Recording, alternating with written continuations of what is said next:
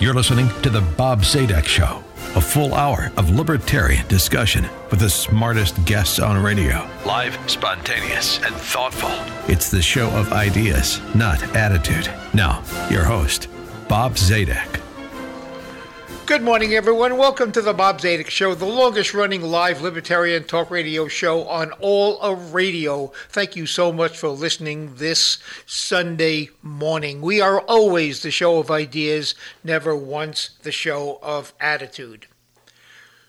Well, just when I thought I had everything figured out and I had views on what is going on in the world that I was totally comfortable with and had some confidence that I could reasonably understand what was going on and my positions, along comes a new weapon to be used by the Western world against its, air quotes, enemy, end of air quotes, Russia, formerly USSR. The weapon, of course, is economic sanctions. Economic sanctions seem to be, at first blush, at least to me, a almost ideal weapon if those two words can even coexist side by side, but I will do so. Ideal weapon. Ideal because it doesn't kill people. Ideal because it doesn't present a direct risk to American treasure or blood, indeed treasure or blood of the Western world, and it seems to be working, but more about the word working as we get into our show. As I read more and more about sanctions, I began to wonder whether I was too hasty in my enthusiasm for sanctions as a weapon, if that's the appropriate word, and thought I would dig deeper, and sure enough, as I'm trying to learn about sanctions, up pops an article written by a dear friend of mine, a former guest on the show, Jonathan Bydlak. Jonathan is the policy director for governance, and he's a resident senior fellow at the R Street Institute. He has followed government economic issues in particular for most of his adult life. Before joining R Street, he was with the Institute for Spending Reform, and he formed and headed up the Coalition to Reduce Spending. Who's not in favor of that? Before he joined the R Street Institute.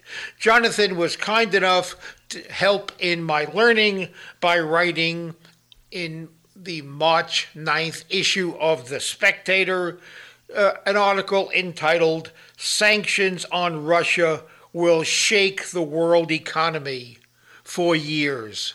Well, when I read the title of that article, I couldn't really tell whether the article was simply matter of fact, this is what's going to happen.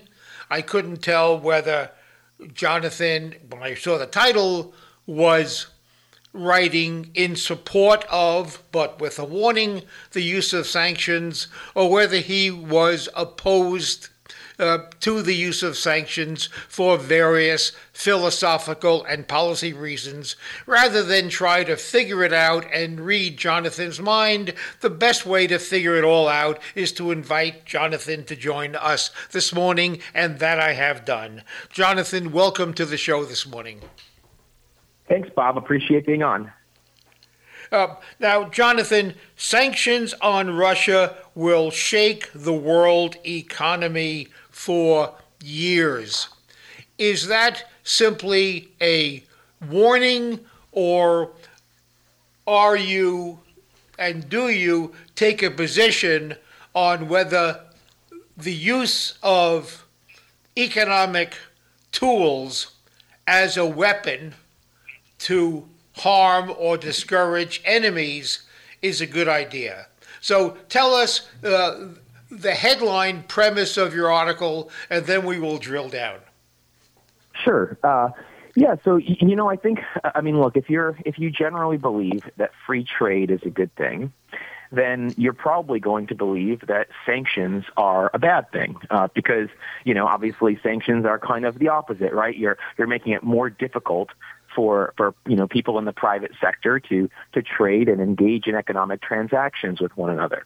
Now, I say that point, or I make that point from the standpoint of an economist, not necessarily, someone who is concerned about international relations. And I think that the reasons whereby countries decide to impose sanctions go well beyond the economic factors that we're discussing. And so, personally, my feeling is that, generally speaking, the actions that we've taken in response to the Russia-Ukraine crisis are warranted. But that said, I think that it is important for us to think about what the impacts will be, not just on Russia in the short term, but also the United States. The simplest example is just look at gas prices, right, or the energy markets, for example, being roiled in the short term based on these actions that we've taken. And then the other point of the article is that, there are also long-term consequences in that some of these things, may be difficult to go and unwind after the fact. And so even once, we reach the point where Russia decides to go and stop with the invasion, that doesn't mean that the economic situation is just going to be hunky-dory at that point in time. And so my main point in the article is to say that, policymakers need to be thinking about not just, the reasons for imposing sanctions on Russia today, but also what the impacts will be on the United States tomorrow, and as well as in the short term. Because at the end of the day, sanctions don't stop at borders. It's not like we can just go and impose sanctions on Russia and assume that that's not going to have impacts on other businesses and individuals around the world. Now, there's a bit of deja vu-ity, a word I just made up, deja vu-ity, in what you just said.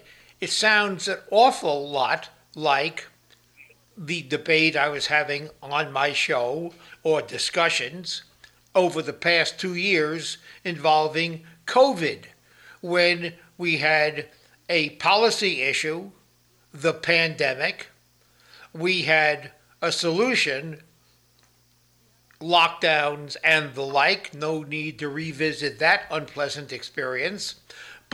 And we had economists, unfortunately quite marginalized, jumping up and down, persuasively complaining, wait a minute, cure versus illness, are we making matters worse? Don't forget the economic aspects and the like. The economists were drowned out, mostly to the long-term detriment of the world, certainly our country. The economists were drowned out by the doctors and the epidemiologists and the public health officials. Is this now, this time, the economists are they being drowned out yet again? And if so, are they being drowned out under the claim, for better or for worse, that yes, there will be economic consequences, but any other weapon used to discourage Russia's behavior in the Ukraine, any other weapon is worse. So have you reached the decision that yes, while there are adverse consequences to sanctions, just as there are profound adverse consequences to war, if we start with another country's bad behavior, there is no way to avoid some adverse consequences? And have you concluded that these adverse consequences from sanctions are better, worse, or we don't know, than adverse consequences from other weapons? Mm-hmm. Yeah, these are great questions. I don't think that economists are being drowned out in the conversation any more than usual, I suppose, because I think that one of the problems is that the conventional wisdom on sanctions is that they work. And, there's a substantial body of literature that says that actually they're generally ineffective. And that I think that idea has been out there in some of the public commentary, but historically, sanctions have generally not worked. I mean, the last time, President Obama in 2014 imposed sanctions on Russia, during the Crimean crisis, and they were largely ineffective. And at that time, we also tried targeting them toward the oligarchs, for example, and they weren't successful. And I think that, if you go back and you look at other examples, oftentimes the difficulty with sanctions is that, in a nutshell, they don't actually harm the people you're trying to harm. They end up going and harming the people who live in these countries that are in some sense, more innocent bystanders. And so I think that's a big part of the problem to begin with, is that the narrative around sanctions is a little bit skewed. And, and you ask yourself, well, why is that the case? Well, I mean, if you think about what our options are, I mean, they basically fit into one of three buckets. It's either do nothing, it's engage militarily, or it's look for some sort of middle ground in which, sanctions basically fits into that final bucket. And so I think that, the part of the reason we've gone that route is that, on the one hand, we are appalled by what's happening in Ukraine, and rightfully so. And so we can't exactly go and sit on our hands.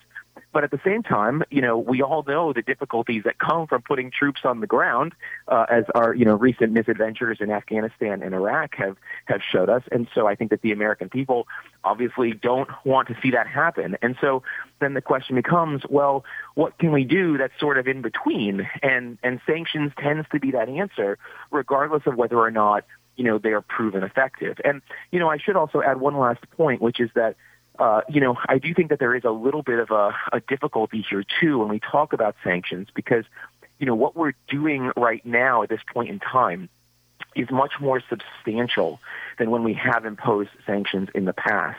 And so even though I said that, by and large, they have generally not been effective as means of changing the actions of rogue actors, if you will, I think that this time around, there's sort of a little bit of an untested question here. I mean, we've never removed a country from, SWIFT, for example. And so we don't necessarily know how how that will work and what the implications will be in the short and long term. And so, but we kind of find ourselves, I guess, in this middle bucket because of the fact that we don't want to commit troops, but we also don't want to do nothing.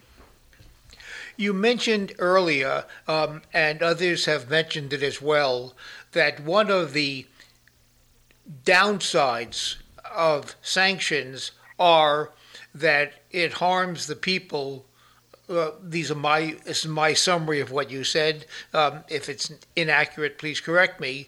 But sanctions are a very blunt instrument, and they target the average Russian citizen who did nothing wrong. I guess the people who did something wrong are Russian military and political leadership, Putin and the like.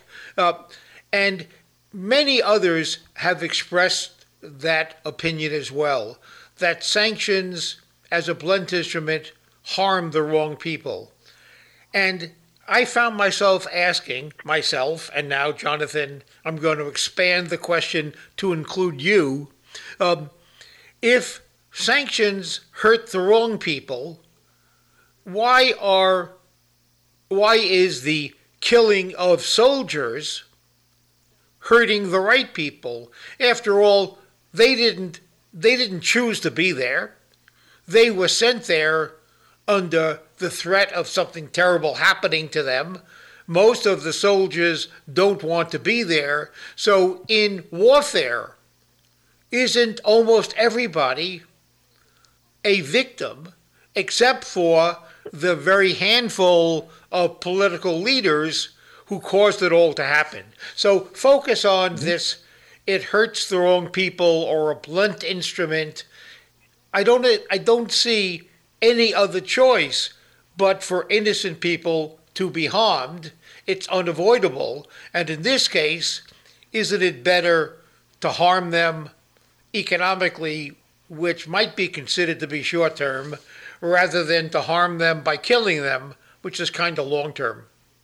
hmm Yeah, no, I mean, I think it's a great point. I mean, there's no doubt that war in general is the worst possible outcome, and there are huge costs, of course, to war.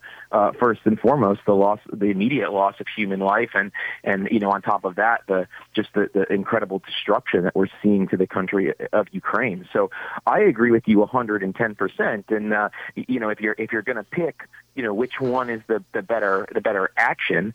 I think that economic measures are certainly the way to go in this instance if you're not going to go and do something more drastic. But the only thing I would add to that is that doesn't necessarily mean that it somehow makes sanctions or these these punitive economic measures, more effective, right? That at the end of the day, they are what they are, and the impacts that they have are the impacts that they have. And if they don't have the kind of effect or the desired effect on, in this case, the leadership in the Kremlin and Putin specifically, then they won't necessarily be effective. And so, I think that generally speaking, I mean, when, in the past, when we've decided to engage in warfare, it's been with the understanding. I mean, I don't think that, after Pearl Harbor, for example, we obviously knew that engaging in World War II was going to result in the loss of life, not just of American soldiers, but also those overseas. But you make that kind of determination in sort of a crude, cost-benefit sense, I guess, that the potential downside is outweighed by the potential upside of taking that military action. I think that in this case, I mean, we are making similar kinds of calculations, and but again, my main point, the main point of my article is that we should go into it with our eyes wide open and be very aware, not just again of the harm that we're attempting to inflict on Russia and whether or not that will be effective, but also what the implications are for the rest of the world at this point in time, and the world that we will enter into when this conflict comes to an end. I mean, at some point, right, the war in Ukraine is going to end, and there's going to be some sort of peace deal, and the world is going to move on. And the question is, what is that world going to look like? And so, what that world does look like will be impacted by, again, the measures that we are taking now. And so it's just important that policymakers not discount the very real impacts that these measures are ultimately going to have. You mentioned in your article, and you mentioned it earlier this morning, that looking back at the very short history of economic sanctions, specifically Crimea or the Crimean crisis, when Obama first experimented with the use of sanctions, and you commented quite correctly that they were, for the most part, ineffective. Weren't they ineffective because they were half-hearted? That we have learned, number one, we have learned how to do it better. Number two, we have more tools because the world is incrementally more economically interconnected now than it was before. So that makes sanctions more effective. And lastly, the sanctions at the time of the Crimean crisis was, for the most part, the U.S. with a half-hearted buy-in by some of the Western world. These use of sanctions are much more universal than in the 14. So is it, have we learned simply how to do it better? And is it simply a more powerful weapon now than it was before? After all, bombs in World War II ultimately would have carried the day, but it would have taken a long time. Hiroshima and Nagasaki were the ultimate better bomb, if you want to use that phrase. I hate it, but just to make my point, but the war ended in months. So is this simply these sanctions, when the world is doing it, the atom bomb, and it is proving to be, or it may prove to be, a very effective tool, meaning the history of sanctions is kind of irrelevant. We're just better at it now. Yeah, I mean, I think there's definitely a point to be made there. I think the question is not just, are they more effective, but how much more effective? And that's what we don't know, right? I mean, we certainly know that the United States and indeed the whole Western world, is taking actions that they did not in 2014, or that they have not in prior instances when we've imposed sanctions. That doesn't necessarily mean that those sanctions are more effective in the sense of being targeted more effectively to leadership in the Kremlin. Although I think there's a strong case to be made that they are. But of course, from the standpoint of the economist, right? It's not just are they more effective? It's how much more effective are they, and at what cost? And so, that's the thing that, we're sort of, in a sense, seeing a natural experiment right now. I mean, at this point in time, as we're speaking, the conflict is still going on. I mean, Putin is not pulling out troops. He's largely doubling down. And so from that standpoint, they, as of yet, they have not been effective. And if the ultimate goal is to convince Russian leadership to end the war, then it's kind of hard to say that they have been effective, as warranted as they may be, and they may, of course, ultimately prove effective. We just don't know at this point in time. The other point I'll make here is that it is a little bit different than the analogy about advances in military technology or things like that, because again, some of these actions that we're taking may have long-term consequences. I mean, one of the points that I make in the article is, eliminating or cutting off Russia from SWIFT, which is, sort of this important part of the way that the world processes international transactions. And you think about what that might mean for other countries. Well, you got to believe, for example, that China might be looking at this and saying, we really need an alternative to SWIFT.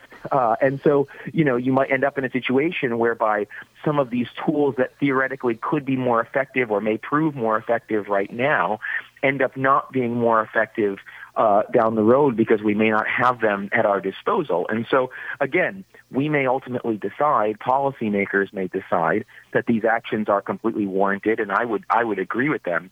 But I think it's very important that we consider and think about and come up to solutions to these potential long-term problems that will ultimately cut against the so-called soft power that the Western world is able to utilize in these kinds of situations.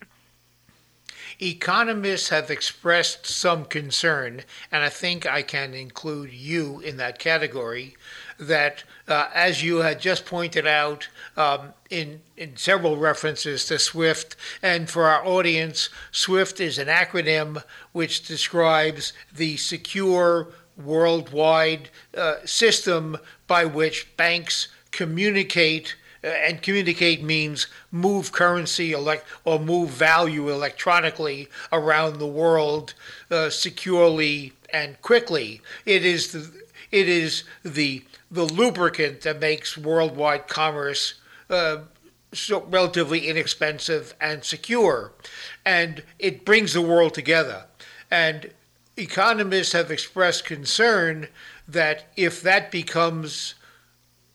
exposes autocratic countries to risk, it may cause the certain countries, to become less connected, to rely less upon foreign trade and more upon self-sufficiency.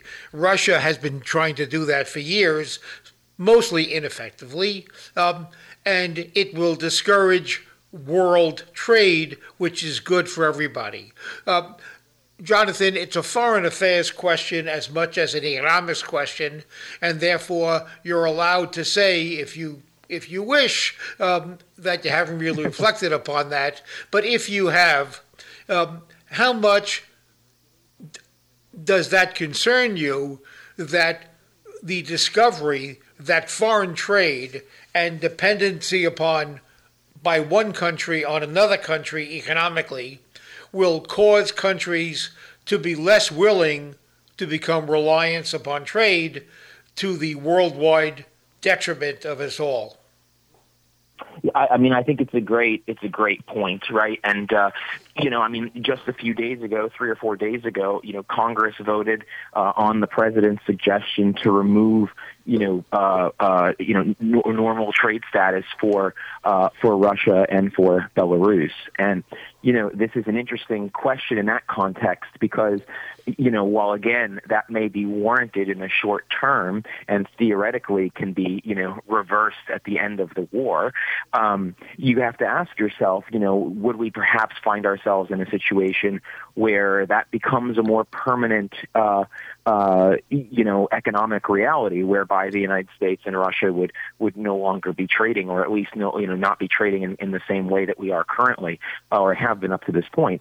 And again, these are difficult questions because they involve differing, types of expertise, as you pointed out. I mean, there are sort of, international relations questions that are obviously first and foremost here, and in some cases, trump the economic standpoint. All I can say is that from sort of the standpoint of someone viewing this through an economic lens, the preference, no doubt, is to have more trade and to have countries sort of being engaging in a diplomatic fashion. And I should also say that historically anyway, there is this argument both in the economic realm, but also in the realm of economic of international relations, that countries that trade together and interact with each other peacefully tend not to go to war with one another. Now, obviously, what we are seeing right now in Ukraine, I think, is perhaps the exception that proves the rule in a sense. I mean, we've operated under this assumption that European countries were not going to go to war with one another because they were by and large unified in not just in the European Union, but essentially had a very tight knit trading network, and so perhaps the confidence with which we've operated under that belief for a long time is no longer warranted, or at least not warranted to the degree that we've historically thought about it in that way. But these are very difficult questions that we're going to have to continue to grapple with, and they're going to require input from people who are not just considering the international sort of relations aspect of this, but also the very real economic realities that again are driven our actions will end up having. The United States likes to take the position that it favors open trade borders, low tariffs, putting aside the Trump's administration's experiment with heavy tariffs. But in general, I think it's part of our DNA to favor foreign trade. But yet, let's remember, it was an important part of our economic and political foreign policy to become energy independent. There was a complaint we were dependent upon, remember the phrase, foreign oil, and that exposed us, and we felt vulnerable as a country to the extent that we were dependent upon other countries to supply us with this essential resource. So we became energy independent. That almost is a statement by U.S. policy that there is a exposure if you rely too much on foreign trade. We opted, in regards to energy, to not become dependent upon foreign trade, but to become independent. So it's almost as if we acknowledge that there is a downside in the security of a country to become too dependent upon others. So I just wanted to throw that out, Jonathan, just as an observation that we ourselves support hunkering down in certain regards, and we are not universally in favor of dependent upon foreign trade, although foreign trade has made our life better, and that's because of the principle, Jonathan, that perhaps you can explain to us, the somewhat recently discovered, written about principle of comparative advantage, and why foreign trade is so much better for all. The principle being that some countries can simply provide something cheaper than somebody else, and it's better to get it from somebody else cheaper than to manufacture yourself. A principle that Russia is struggling with today. So help us understand the effect of comparative advantage on the discussion of foreign trade and sanctions. Sure.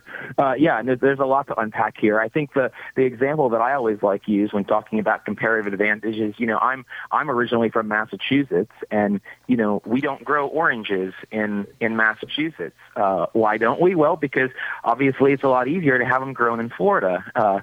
And so, we sort of instinctively understand, at the intra-country level that there's value in having different areas of the country, specialize in those areas where they have an advantage, whether that's an absolute advantage or a comparative one. I think that sometimes when we talk about this in the international context, however, that lesson is lost, and we forget about that. That there may be value in having Ukraine, for example, grow grain and grow wheat, and having other places specialize in other things. Now, but, the time where that, can break down a little bit, obviously, is in the context of some of these, armed conflicts, whereby now you are potentially exposed to, not having those particular industries or raw materials being produced within your country's borders. And again, this is to go back to my last point, why we certainly need to think about the not just the economics, but also the potential strains or difficulties that we can have in situations where very real, conflict arises. But I do have to say, since you brought up the topic as well of energy independence, I think one of the under discussed impacts or observations to be made from what's happening in Ukraine is, we, as you pointed out, we basically had this conversation that we needed to be energy independent for, all of these sort of what I would argue were by and large, wrong-headed economic reasons. And this is an idea that's been bought into by members of both parties, right? We have President Biden on the one hand standing up and saying, we need to go and buy American and produce things domestically. And you see this from Republicans, sort of more nationalistic-oriented Republicans all the time. But, what's interesting is that the United States right now is, by and large, energy independent. Unlike a decade ago, we are ultimately a net exporter of energy. And it's not perfect because, we don't exactly have the full refining capacity to refine all of the Texas sweet crude, for example. But by and large, we are far more energy independent. And yet, if you look at what's happened to gas prices or the worldwide price of oil, we've very much been exposed. Now, those prices have since come down a little bit since the early days of the war in Ukraine. But, at the end of the day, we are in an interconnected world whereby prices are set globally. And so just because we are energy independent doesn't mean that we are not exposed to economic consequences from sort of the way that the world operates. And so, unless you're basically going to propose some sort of, autarky and closing borders and producing everything domestically to be prepared for these kinds of situations, which of course would carry huge economic consequences for any country for the reasons we already discussed about the value of trade, then there's always going to be some level of exposure to these potential harms. And I think that I'm actually working on an op-ed about this topic right now. That this whole idea that energy independence is somehow this gold standard thing that we should all be searching for. I mean, there may be some value, but let's not kid ourselves and say that this is going to solve all of our problems when these worldwide conflicts come up, because they certainly haven't in this point in time, and we're not even engaged, militarily like we have been in other conflicts. So I think it's an interesting point, and it's an interesting lesson to be learned. You use the phrase that the world is interconnected. And I would say, of course, that's true. We are reliant upon foreign trade to keep prices down. Certain goods and services are better created by cheap foreign labor. That's a phrase that's often and should be hyphenated, cheap foreign labor, which means people around the world are willing to work for less money to give us what we want at the price we are willing to pay. I think the phrase, the world being economically interconnected, maybe does require, and I invite it, a bit of drilling down.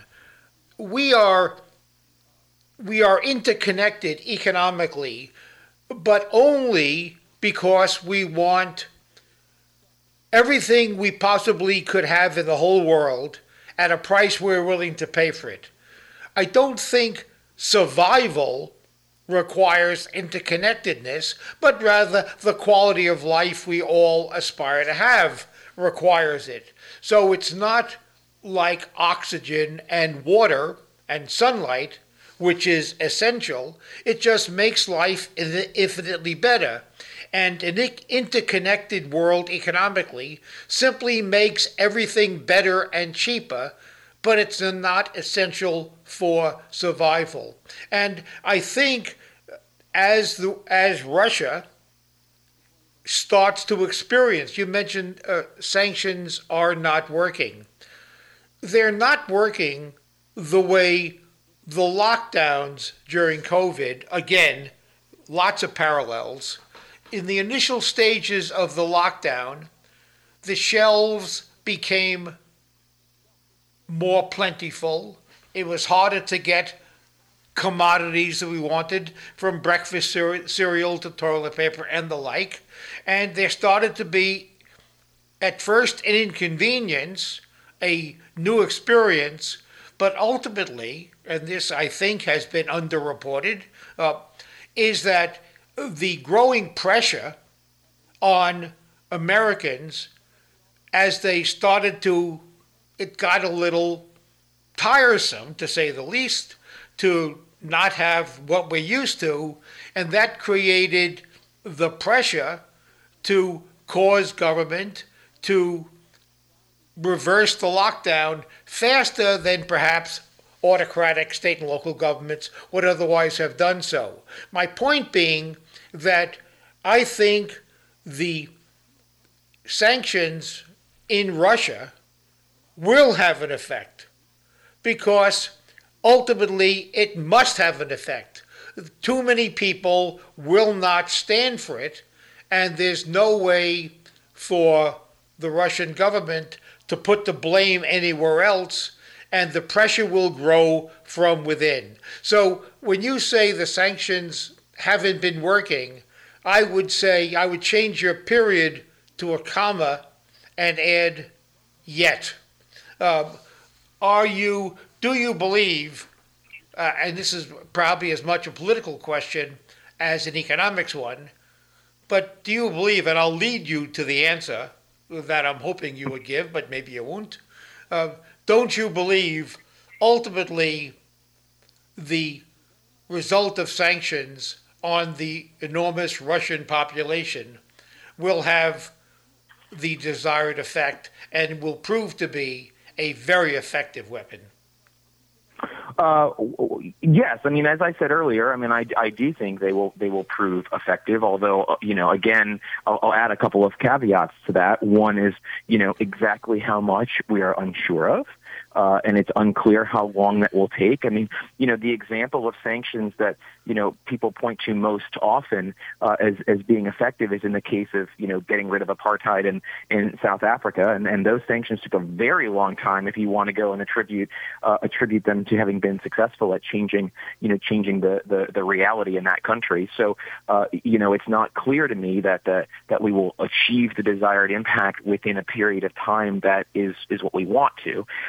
The other thing I'll make, the other point I'll make is that, there is a bit of an assumption, I think, in your argument that, people will ultimately not stand for it, like they may not have stood for certain actions that took place during the pandemic. But there's a very important difference between the Western world and Russia, and that's this issue of freedom. I mean, obviously within the United States, people have the ability to go and either vocalize these this frustration, whereas of course in Russia they've basically shut down any independent media and alternate viewpoints from the perspectives of the ones that are being sanctioned by the state. You have the ability to go and protest. You have the ability to vote out elected officials, right? Whereas in Russia now, you do not have the ability to protest. You do not have the ability, really to vote out Vladimir Putin. And so there's to me, that creates a much more challenging situation. And again, so, the argument can be, well, even if sanctions are not as effective at targeting the leadership because of the pain that they will impose on the general populace, they won't be able to blame anyone else. But of course, what they will blame is the West, because the West are the ones who are imposing the sanctions. And that's exactly what we've seen from sort of the Russian, propaganda outfits that how they've been kind of messaging the actions so far by the West. So it's not clear to me that if the ultimate outcome is that we want Putin to be out of power and that this is a way to go and get it to get us to that point, it's not clear to me at all that will happen in the way that we want it to, or in the timeline that we would want it to. And so again, on the margin, I think it's absolutely it will have an impact, and I am personally supportive of by and large the actions that the U.S. and the rest of the Western world has taken economically, but those aren't without costs, and it doesn't mean that the desired effects are going to happen in a reasonable timeline. The headline of your article, and of course the body, makes reference to, and this is an important thrust of your article, makes reference to the fact that sanctions, headline, quote, will shake the world economy for years. Take us, if you will, and you're obviously speculating, but your opinion counts for an awful lot more than mine does, because this is your area of expertise. Take us into post-sanction world, because you worry about and you caution us that there will be long-term effects. What will be the expected, you can't be certain, but expected long-term effects on the world economy as a result of sanctions? Help us look into the future so we know what to be alert to when it happens. Sure. To your point, obviously these are difficult things to predict, and if I had that level of expertise, I probably would be running my own hedge fund instead. But I think there are a couple of reasonable things that we can expect. One is the uncertainty within energy markets. Obviously there are so many industries that are ultimately dependent on affordable energy, and Russia provides a very significant amount of energy for, in particular, Europe. And so even though they don't necessarily to the United States, as we talked about earlier, these are world markets where prices are set in a world marketplace. And so I think that there's the potential for higher energy prices than we've had before, which of course, will only flow through to the prices of other goods and services. Obviously we've been dealing with inflation for the last 6+ months now, or close to a year. And so this was a problem before the turmoil that we were seeing in Eastern Europe. And so I think that, these actions could very well have real consequences, in the future, well beyond when, whenever the sort of military or on the ground clashes end. And so to me, that's the most obvious thing.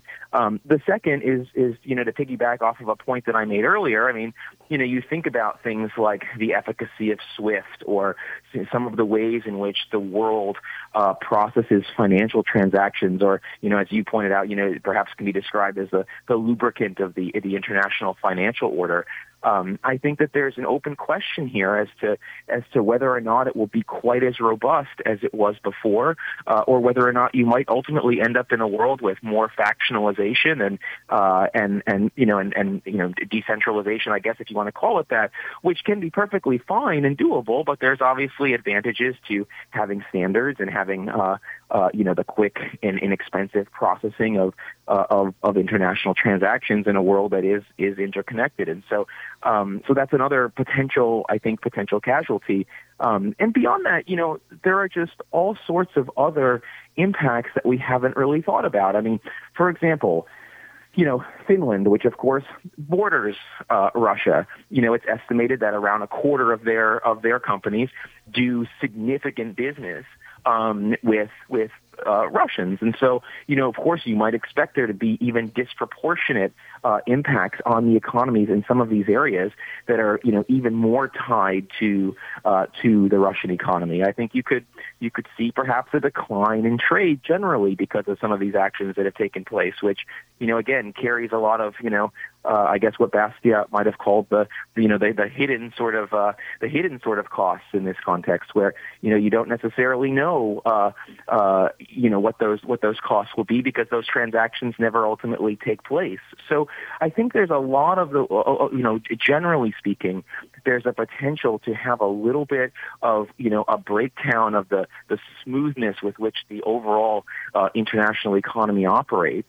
And, as we know, I mean, uncertainty is ultimately the worst thing that market participants don't want to deal with. And so when you think about, stock market growth or sort of the ability of companies to be able to ultimately get access to the capital that they want to invest and so forth, I think that to the degree that there's increased uncertainty on the national or in the international stage, that also has the potential to in general retard worldwide growth and put us ultimately at a worse off standard of living than we otherwise might have been over the course of the next decade or two. I would just mention in passing that sanctions are, of course, and this has been the subject of our conversation, sanctions are an economic weapon using trade and economics broadly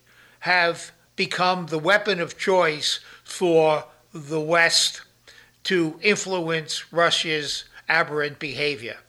I would point out, just in case you have any thoughts on this, Jonathan, this is not part of the thrust of your article, but when the Cold War, where the adversaries were the West on the one hand and USSR on the other, when the Cold War was won, it was won economically.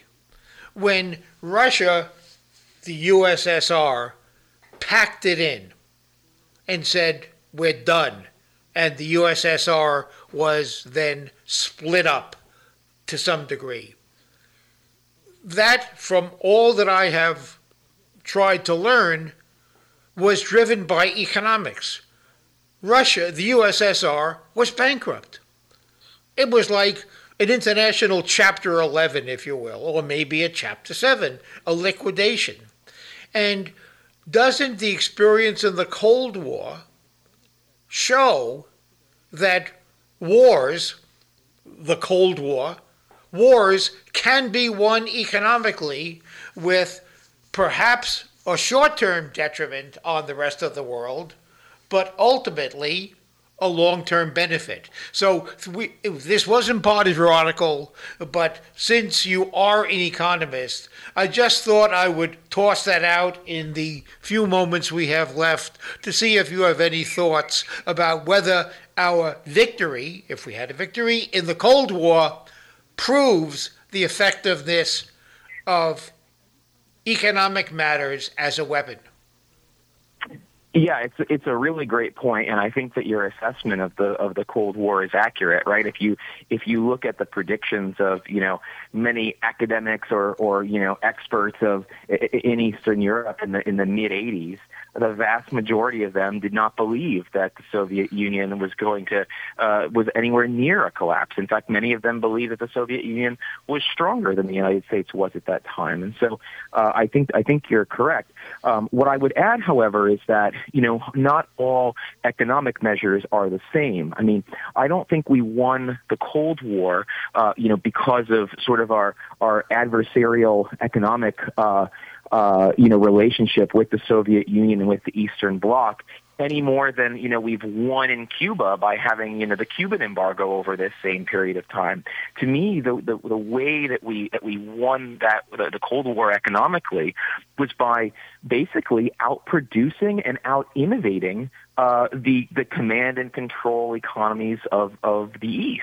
And so, at the end of the day, we were just able to produce too much wealth, too much of what our citizens needed. I mean, there's that famous example of, Boris Yeltsin coming to the United States and seeing all of the American supermarkets and what have you.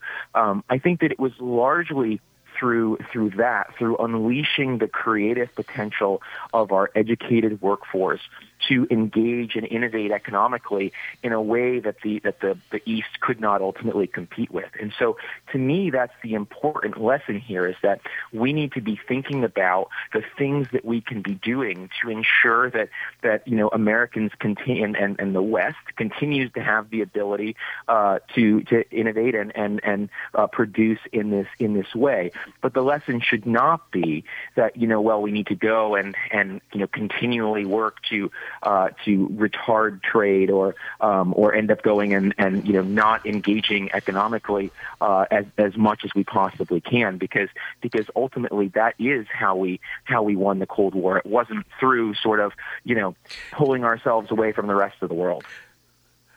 Jonathan, thank you so much for the piece you wrote in The Spectator being the oldest magazine in the world. 1828, I am told, is when it was founded.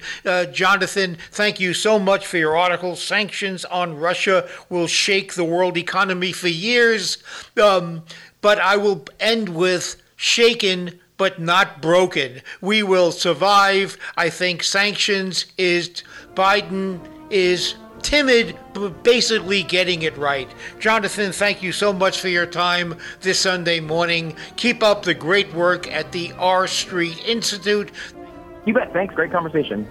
I'll happily be back again next Sunday for another hour of opinion, not attitude. Thank you so much, and enjoy your Sunday.